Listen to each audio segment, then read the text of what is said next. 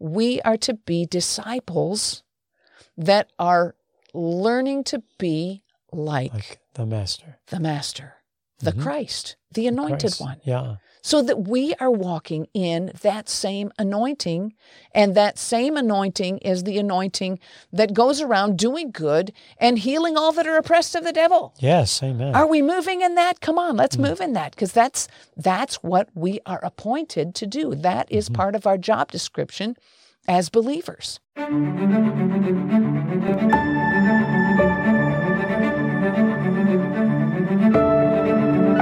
God promises in Joel 2:28 to pour out His Spirit on all humanity. Welcome to Global Outpouring, where we contend for that promised outpouring, and we equip for that outpouring so that we may engage in that very outpouring. I'm Philip Buss. And I'm Sharon Buss. Welcome to the podcast today. Wow, have we got a study for you today. If you like the deep things of God, if you like the deep things of His Word, you're going to really enjoy this podcast, because we're going to talk about the anointing. And the anointing is that Holy Spirit that's upon us. But there's way more to the anointing than you may realize. And it's your anointing. There's more to your anointing than you may realize. Let's get a vision for what God has for us in this outpouring of His Holy Spirit. We are so glad that you've joined us today on this podcast. Before we get started, though, we want to encourage you to go to our website, globaloutpouring.net, and have a look around and connect with us by subscribing to our email list so that we can stay in touch with you and you can be aware of what's going on and the events that we have coming up. We'll be notifying you when there's a new podcast coming out, and just lots of wonderful things that are available on our website, our blogs and our bookstore. And you can even help us with donations if you want to help us pay this forward so we can stay on this important podcast. I believe this is a podcast that God has ordained for these times, because we are in the beginnings of the mighty outpouring of the Holy Spirit. So here we go. We're going to start talking about the anointing. That's all about the Holy Spirit. Amen. So what does the word anointing mean? And where does this come from? Where do we find it in the Scripture? In the Old Testament, you'll find that there are two different groups of people that get anointed. You might remember when David was anointed. Yeah, he got anointed with a horn of oil. Right. Uh-huh. And Saul, his predecessor, was anointed with oil. It doesn't say how much. With a vial of oil. Was it a vial? Does it say a vial. It was a small. So what David was anointed with was actually much more, when you look that up in the two different words in the Hebrew. Okay. I did that once. There you go. So kings were anointed and priests were anointed. So if you want to look at what it meant in Exodus chapter 29, we can look at what happened when Aaron and his sons were anointed to begin the work as priests. God gave the word to Moses of how to consecrate or set aside the priests. And so the word consecrate, the word sanctify, they both of them mean to dedicate. So someone who is set aside for a purpose for God is dedicated, and they're consecrated. They're set into an office. So a king is set into an office, set into the office of king, and his job is to rule, and his job is to get the word of the Lord and obey the word of the Lord. We see that David all the time was going to inquire of the Lord. What does the Lord have to say about whatever the situation was? But the priests were a little bit different. They would be set aside not only with oil, but also with blood. So in Exodus chapter 29, it talks about the anointing and the setting aside, the consecrating of Aaron and his sons. And in verse 7, I'm not going to take time to read the whole chapter. Of course, you can go look at it yourself and make it homework. So the Lord says to minister unto me in the priest's office. I'm in Exodus chapter 29. There are things that they needed to bring, unleavened bread and cakes tempered with oil, all these different things, rams and bullocks and bread in baskets, and they're to go to the tabernacle door. This is as the tabernacle is also being consecrated. Mm-hmm. So the tabernacle's being consecrated, and Aaron and his sons are being consecrated to work in the tabernacle. So in verse 7 it says, you will take the anointing oil and pour it on his head and anoint him. You shall bring his sons and put their coats on, and so on. And it goes on to tell about how they sacrifice a bullock before the Lord, and they take the blood of the bullock, and they're consecrating this and they're consecrating that, and the whole burnt offering, and you can study that yourself. And in verse 20, it says, then you shall kill the ram and take of his blood and put it upon the tip of the right ear of Aaron, and upon the tip of the right ear of his sons, and upon the thumb of their right hand, and upon the big toe of their right foot, and sprinkle the blood upon the altar all around it. And you shall take of the blood that is upon the altar and of the anointing oil, blood and oil. Blood and oil, And sprinkle it upon Aaron, and upon his garments, and upon his sons, and upon the garments of his sons with him, and he shall be hallowed, or consecrated, or dedicated, and his garments, and his sons' garments with him. And that word hallowed means clean, dedicated, consecrated to God. Mm-hmm. And so we see that in order to minister to God, they're in this office as intercessors in between the people and God. Mm-hmm. Yeah. Ministering to God, ministering for the people. And so that requires not only oil, it also requires the blood. The blood of the sacrifice. So why would they put blood on their ear and their thumb and their toe? Well, your ears are hearing. Mm-hmm. So you want to be able to hear what God's saying. Mm-hmm. And sanctify what you're hearing. Yeah, on your right thumb. That would be what you do. It would be works. Maybe your works, what you do. Everything they do in the office of the priest, you have to use your hands. True. So you have to use if you hold anything, any instrument or anything, you pretty well have to use your thumb. Mm-hmm. And then, of course, the anointed big toe, that's your walk. Yeah. And the priests are supposed to walk upright. Mm-hmm. And if you go on and you look in the book of, it's 1 Samuel, where Hophni and Phinehas were the sons of the high priest of Eli. Yeah. And they were not walking circumspectly before the Lord. They had fallen into deep sin. And Israel lost the battle, and then they lost the ark to the Philistines. Right. And that was in their possession until the time of David. Right. And so it's really important that as priests, that you walk uprightly. Yeah. And any office you work with the Lord, whether you're a pastor, your assistant in the office, some of you answer the phone. Mm-hmm. I mean, it's all perfect. To be perfect in God's eyes, let's say it that way. Right. You want it to be pure and holy, and you can't let maybe somebody just unloaded on you an hour before for something, and you don't want that to come through when you have to minister to somebody. It's true. So what do? You cover it with the blood. Cover it with the blood. Say, Lord, just wash me with your precious blood. And I always try to remember to do that when we go out and lead worship somewhere. Lord, just wash me in your precious blood. Let this be pure and holy unto you. Amen. Amen. So let's look and see further in the chapter what happens next, because they've done all this process of sanctifying the priests and their garments, and they've been sanctifying the tabernacle. So in verse 38, it talks about how every day, this is the daily thing that's going to happen every day in the tabernacle, every day. There's going to be 2 lambs of the first year every day continually. 1 lamb you offer in the morning and the other in the evening.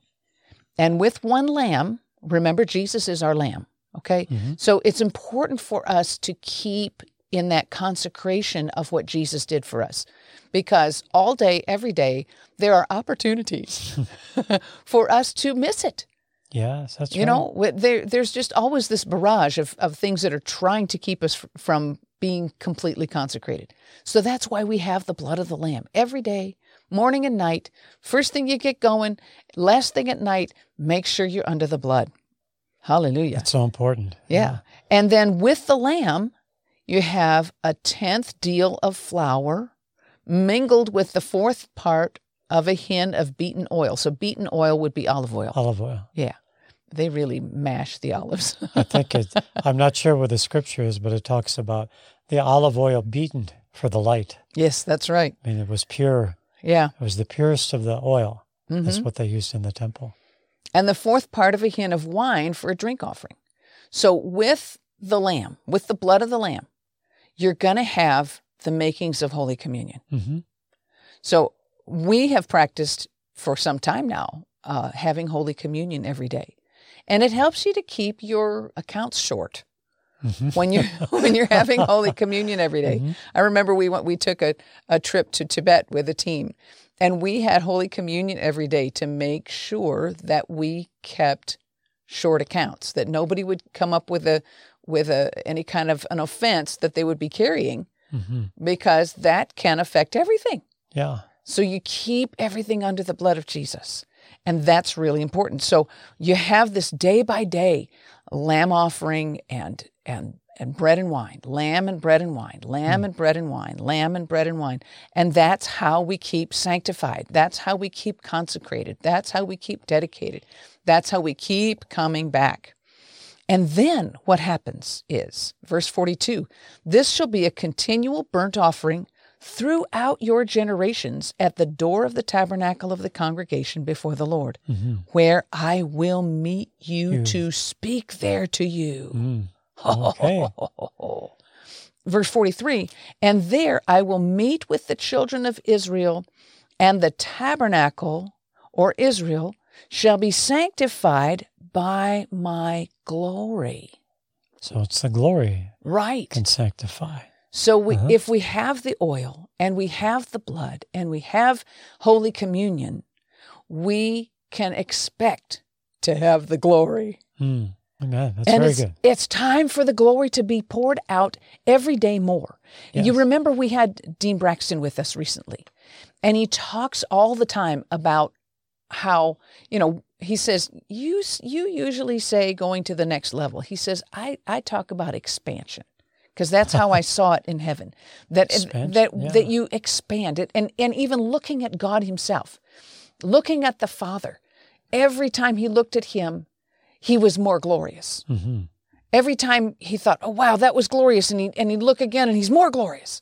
There's an expansion. It's a continuous expansion. And we are in a position now to be expecting a continuous expansion of the glory. Amen. In the That's outpouring awesome. of the Holy Spirit. Yes.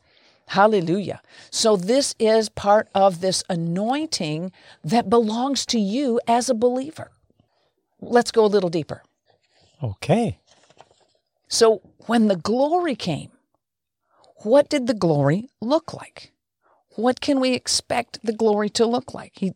God says, I will meet you there by my glory. So in Exodus chapter 40, this is amazing to me, how it was the first day of the first month of the second year. So they went out of Egypt. So it was like 1 year later. It was the first anniversary of the Exodus. They're setting up the tabernacle. And you're still walking. Yes. And so they did all the things that God said to do. They put the ark in its place. And then verse 34 says, then a cloud covered the tent of the congregation, and the glory of the Lord filled the tabernacle. And Moses was not able to enter into the tent of the congregation because the cloud abode thereon, and the glory of the Lord filled the tabernacle. And when the cloud was taken up from over the tabernacle, the children of Israel went onward on their journeys. So that was the clue that they would have. The cloud was there all the time that they were supposed to be staying put. Yeah, it's just when you see it starting to move, you better hustle. Yeah. Get out your tent pegs. Exactly. Wow. So we see that the glory came down. Now let's talk about aspects of what the glory looks like, because sometimes in this case it looked like a cloud. Like a cloud, Okay, so in Exodus 24, It says, the sight of the glory of the Lord was like devouring fire on the top of the mount. And this is Mount Sinai, in the eyes of the children of Israel. So it can look like a cloud. Mm-hmm. It can look like fire. Fire, yes. And this devouring fire could also be called consuming fire. These are different ways that it's translated. Mm-hmm. Consuming fire, burning fire, raging fire. Oh. Fire. Fire. Yeah. So when the glory came down on the tent or the tabernacle, Moses couldn't enter, and the priests couldn't stand. Yeah. They fell down. The same thing happened in the temple when the temple was dedicated and the glory came. Yeah. The priests couldn't stand then either. Yeah. So sometimes when the glory comes on you, it's hard to stay on your feet, and maybe it's better not to. Mm-hmm. You know, there's a place of worship that is prostrate before the Lord, and so that's one of the aspects. Then when Ezekiel was carried into heaven, and he saw the throne of our Father, he described the glory in Ezekiel 1:28 like the appearance of a rainbow in a cloud on a rainy day. So was the appearance of the brightness all around it. This was the appearance of the likeness of the glory of the Lord. So when I saw it, I fell on my face. See, the glory shows up onto your face. Yeah, you don't have any choice. Yeah. And then Ezekiel heard the voice speaking. Mm-hmm. And so the glory can just put you down. But it might appear like a cloud. It might appear like fire. It might appear like a rainbow. Mm-hmm. So what happened when they were at Mount Sinai and it was appearing on the top of the mountain like a fire? Well, the instructions the Lord gave 3 days before was to just sanctify yourselves. Right. You know, that was set yourself apart already. Don't come near your wife. Mm-hmm. You know, so you abstain from anything. And when the glory showed up, they still weren't ready for it. I don't know what they were thinking was going to happen, but when all of a sudden they wake up to an earthquake and they see fire on the mountain and lightning and everything else, I would think, no, keep that up there. We don't want it to come down here. Yeah, it was scary. Yeah. It was scary. I mean, they had seen all the stuff that was done in Egypt. Yeah. And they saw the pillar of fire. They saw the pillar of fire standing behind them and in between them and the Egyptian army. And they saw the Red Sea split, you know, and here they are at Mount Sinai. This is the place where Moses had seen the burning bush. God said, you'll come back here and we'll talk again. Wow. And they got back there. Moses did what he was supposed to do. God did what he needed to do to get them there. And while they were there at Mount Sinai, God says to Moses in Exodus 19:4-6, "You have seen what I did to the Egyptians and how I bore you on eagle's wings." Remember this word eagle, okay? We're going to see it again. "How I bore you on eagle's wings and brought you to myself." That's what he wants to do with us. Do you get it? He wants to bring us to himself. Now, therefore, if you will indeed obey my voice and keep my covenant, then you shall be a special treasure to me above all people, for all the earth is mine. And you shall be to me a kingdom of priests and a holy nation. He wanted the entire nation to be priests. Wow. Yeah. That was his goal. His goal was to make an entire people group, all 12 tribes, was his intention. He wanted Israel to be a kingdom of priests and a holy nation. That was the goal. But then the children of Israel, when God shows up on the mountain and there's the earthquake and the fire and all of that sort of thing, they said, Moses, you go talk to him. We'll listen to you. They didn't want to. They heard God say the 10 Commandments, and they said, yeah, we'll do it. I think they were really scared. Yeah, but then they didn't. Yeah, it was 40 days on the mountain. Yeah, and so they saw the glory up there, and yet they lost their fear of God. Yeah, I think part of it had to do with, God brought the slaves out of Egypt, but he didn't get the Egypt out of the slaves. Yeah. He brought them out to be a free people. He brought them out to give them the promised land. He brought them out to give them all the promises. Mm-hmm. But they didn't get it. Yeah. They weren't ready for a relationship. Mm-hmm. And God wanted them, the whole country, the whole nation, all of these tens of thousands of people, He wanted them to be priests before Him. Yeah. Mm-hmm. In front of the whole world. Mm-hmm. He wanted them to be this people group that would carry His glory, that would carry His consecration, that would be a kingdom of priests operating in this royal priesthood position. Yes. Yes. So we see in Revelation chapter 1, John is writing to the 7 churches in Asia and giving them this greeting, and from the 7 spirits which are before His throne, and from Jesus Christ, who is the faithful witness, and so on.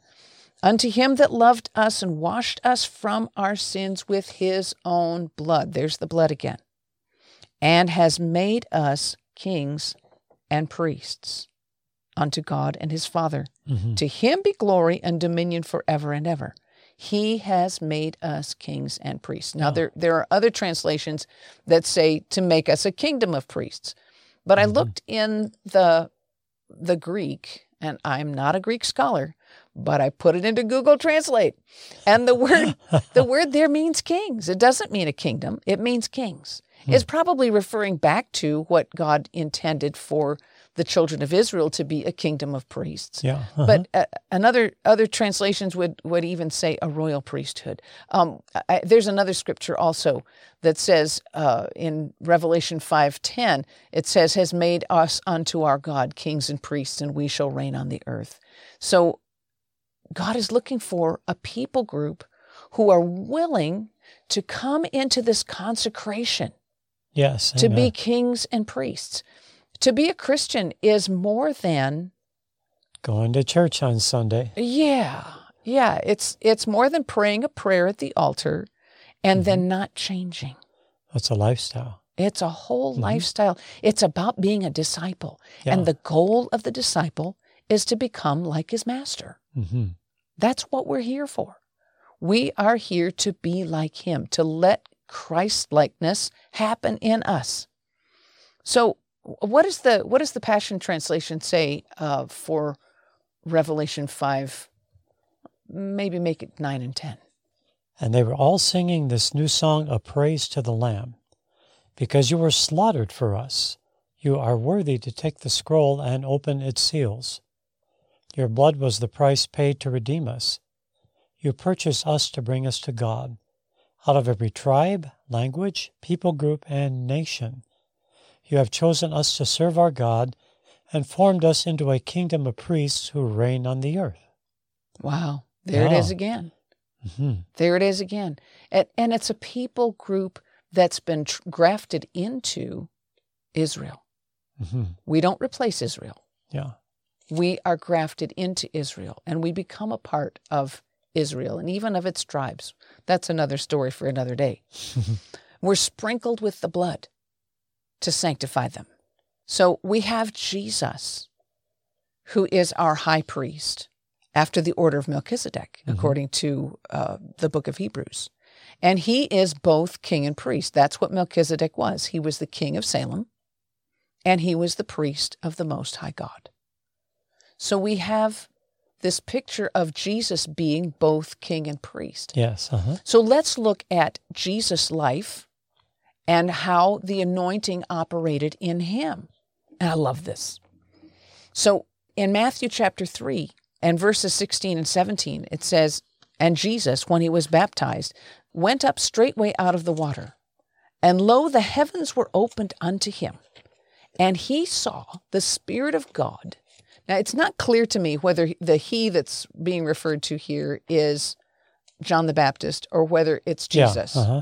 I don't think that's clear which he we're talking about. And he saw the Spirit of God descending like a dove and lighting upon him. And lo, a voice from heaven saying, this is my beloved Son, in whom I am well pleased.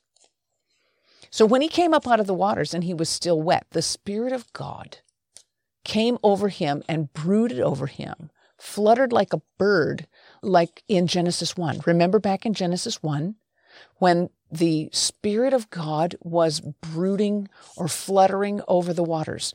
When Ivan Tuttle was with us, he explained what he had seen when he was in heaven, and he saw this timeline beginning at how the Spirit of God came upon the waters to bring life into the waters so that the waters could bring forth life. Yeah. And so what I'm seeing here is that when Jesus came up out of the water and he was still wet, the water was on him, that just like the Spirit of God came over the waters in Genesis 1, the same Spirit came over him and fluttered over him like a bird. Yeah. So in Deuteronomy 32:11, it refers to how an eagle flutters over her young. And it's the same word that is used for brooding or moving.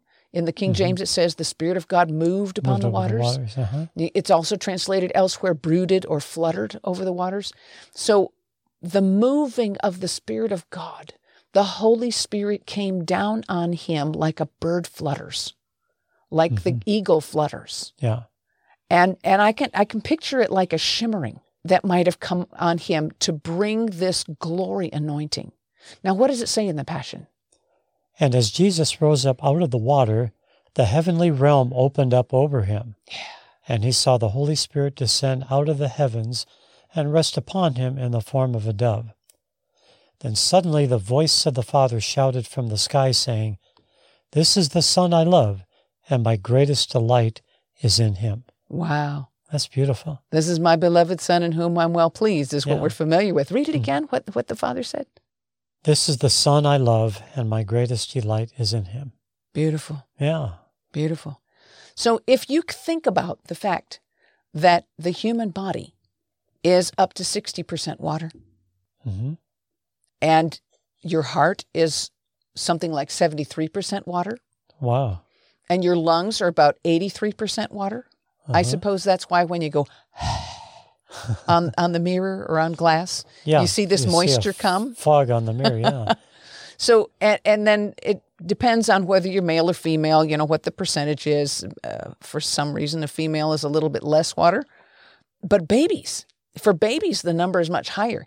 It's between 75 and 78% water. Wow, that's amazing. Yeah, it is.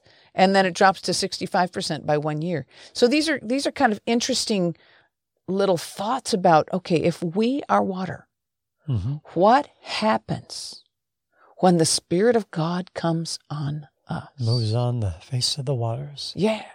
Let that Spirit of God come onto you in your physical body. You need a healing? Let that anointing of the Holy Spirit come upon you. Now, why am I referring to the anointing here and talking about the Holy Spirit? Well, let's look at Acts chapter 10 and verse 38. It says how God anointed Jesus of Nazareth with the Holy Spirit and with power. He wasn't anointed with oil. He was anointed with the Holy Spirit. Holy Spirit, yeah. Okay? He went about doing good. This is his job description. He went about doing good and healing all that were oppressed of the devil, for God was with him.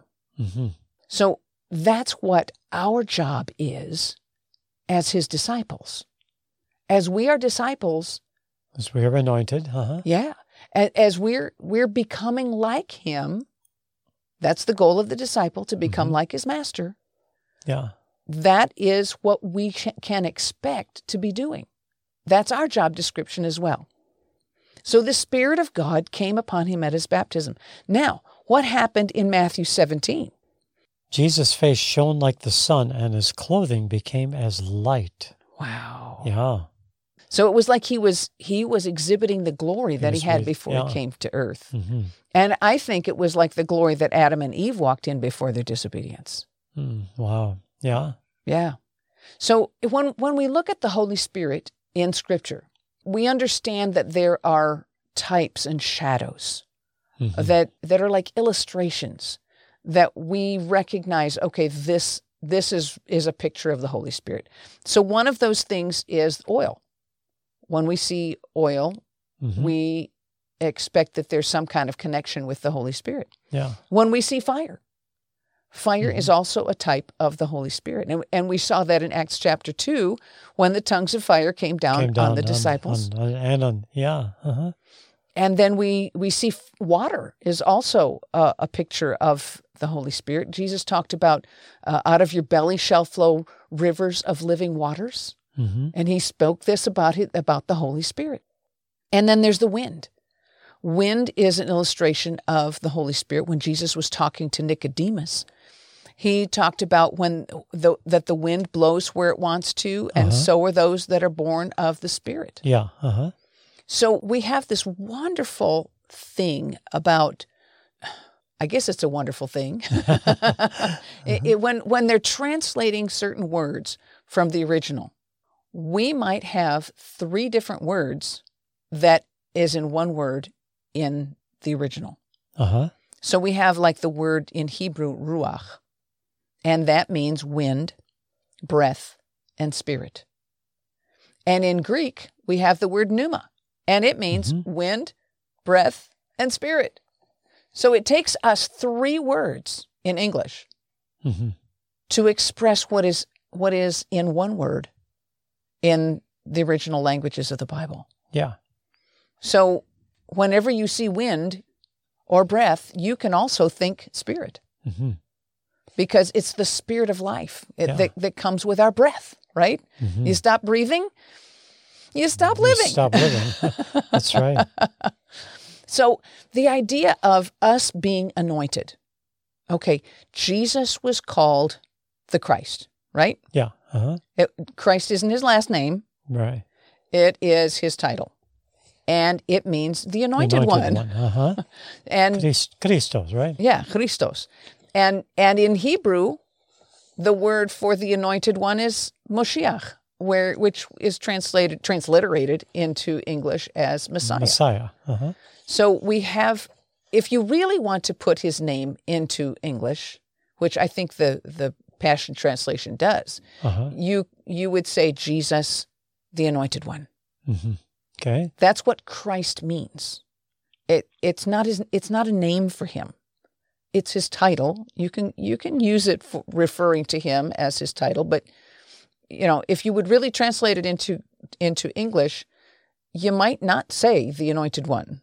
Yeah. I mean, you would need to say the anointed one, but sometimes we use Christ as though it's his name. Anyway, the point is that in Antioch, in the book of Acts, a group of people there were first called Christians. They were called Christians first at Antioch. That's right. King James, yeah. Yeah. And it's interesting to me, I did a little study about, what was going on at that time when they were first called Christians. And in Jerusalem, they had gotten word that there was stuff going on among the Gentiles and among the Greeks, probably also among believing Jews, that the Holy Spirit was moving. So they sent Barnabas to go up there and disciple them, to teach them. And then Barnabas heard about Saul of Tarsus and how he'd gotten converted and what God was doing in his life. So he went and found him, brought him back to Antioch, and the 2 of them were busy teaching and making them disciples. Yeah. And that's where they were first called Christians. Christianos. Yeah. That's where they were first called little Christs, could you say? Or people of the anointing. That's who they were. They were people of the anointing, and that is what we are to be. We are to be disciples that are learning to be like the Master. The Christ, the anointed one. Yeah. So that we are walking in that same anointing, and that same anointing is the anointing that goes around doing good and healing all that are oppressed of the devil. Yes, amen. Are we moving in that? Come on, let's move in that, because that's what we are appointed to do. That is part of our job description as believers. Yeah, that's what the disciples did. If you look, it was called disciples, but then after his ascension, they were called apostles. Yes. The 12. The 12 were. 12 were apostles. And then there were others that were called apostles later. I love what the Young's literal translation says about Acts 11:26. And having found him, in other words, Barnabas having found Paul, he brought him to Antioch. And it came to pass that they a whole year did assemble together in the assembly and taught a great multitude. The disciples also were divinely called first in Antioch Christians. It's a little bit odd word order, but they take it literally in that translation. Yeah. But the word divinely called, in other words, God called them Christians. Yeah. God called these people of the anointing, the anointed ones. So it's his presence and it's his glory that is our anointing. And we have that same assignment that Jesus had to go about doing good and healing all that are oppressed of the devil. Yes, amen. And just like the tabernacle was sanctified by the glory of God, our tent, our bodies are meant to be carrying that glory of God. So when we have daily communion with him, when we're communing with him, when we're putting the blood of the Lamb over our lives morning and night, when we're staying in that place of consecration, when we're staying in that place where we are pressing in for his presence, we're pressing in worship, we're pressing in all the things that God has given us as tools to enter into his glory. We have the blood and we have the anointing of the Holy Spirit, and we have the Holy Communion, and we have the Word of God, and we allow him to write it in our hearts and in our minds. This is the thing that will change us and transform us into his likeness. Praying in tongues builds us up, according to Jude 1:20, building up yourselves on your most holy faith, praying in the Holy Spirit. These things will increase the anointing in your life, because it's time for us to enter into Isaiah 60, verses 1 through 3. Arise, shine, for your light has come. Come, yes. And the glory of the Lord is risen upon you. For behold, darkness shall cover the earth. Which we are seeing. Yeah, have you noticed? Have you looked at the news lately? Darkness. And deep darkness upon the people. The people have become so deceived, so hoodwinked by darkness. But the Lord, Jehovah, will arise upon you. Come on, listener. The glory is rising on you as you press into his presence. The Lord will arise upon you, and his glory will be seen upon you. Now, we know that this is a promise for Israel. We're not taking it away from Israel, but we are grafted in. Yes, grafted in. Yes. And his glory will be seen upon you, and the Gentiles shall come to your light, and kings to the brightness of your rising. Just like when Jesus was transfigured on the Mount of Transfiguration, he was transfigured where his face shone and his clothes shone. And we're going to be seeing, I believe that we're going to be seeing believers who are pressing into the presence of God, who are ready for him to pour out his Spirit. Wow. We're going to be seeing people glowing. Yes. Amen. And especially these folks that have gone way out into this deception and going into seeing in the Spirit illegally. They're going in by drugs. They're going in by witchcraft. They're going in by transcendental meditation. And those things that are opening their spiritual eyes, their spiritual eyes are open. I mean, everybody has spiritual eyes. So they're going to be seeing this glory on the people of God. And they're going to be saying, this is like nothing we've ever seen in all of our experiences in the spirit realm. It hasn't been like this. It hasn't been glorious. It hasn't been what we're looking for. This is what we're looking for. Yeah. And you can carry that. You can be used of God. Let his Spirit come upon you and shimmer on your water. Because you're part water, at least 45 to 60%. You are water. Let him come upon, because he's really coming upon your spirit. You know, we're clothed in Christ, right? Yeah. We put on Christ. We put on the Anointed One. We're putting him on. It's not just that we're putting the anointing on, we're putting him on. And he is inside of us also. So you have this power that's generated on the outside of you and on the inside of you, and it's going to do something in your body because you're part water, and you're at least that part of you can have the Holy Spirit moving on you. Yeah. And that can bring healing into your body. Mm-hmm. Because the blood of Jesus Christ was shed for us to bring us into the fullness of everything that he paid for, to bring us into the fullness of our calling, like Adam and Eve had walking in the garden with God. It's about knowing him. Yeah. It's about living with him. So arise, beloved. Arise and shine. Shine and let your light come. Amen.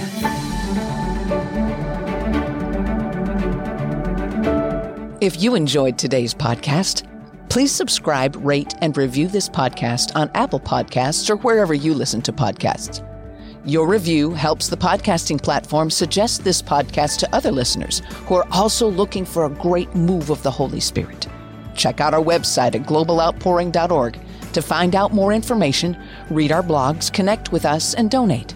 You can also browse our web store for life-changing anointed books. Until next time, this is Sharon Buss. And I'm Philip Buss. God bless you with his overwhelming, loving presence.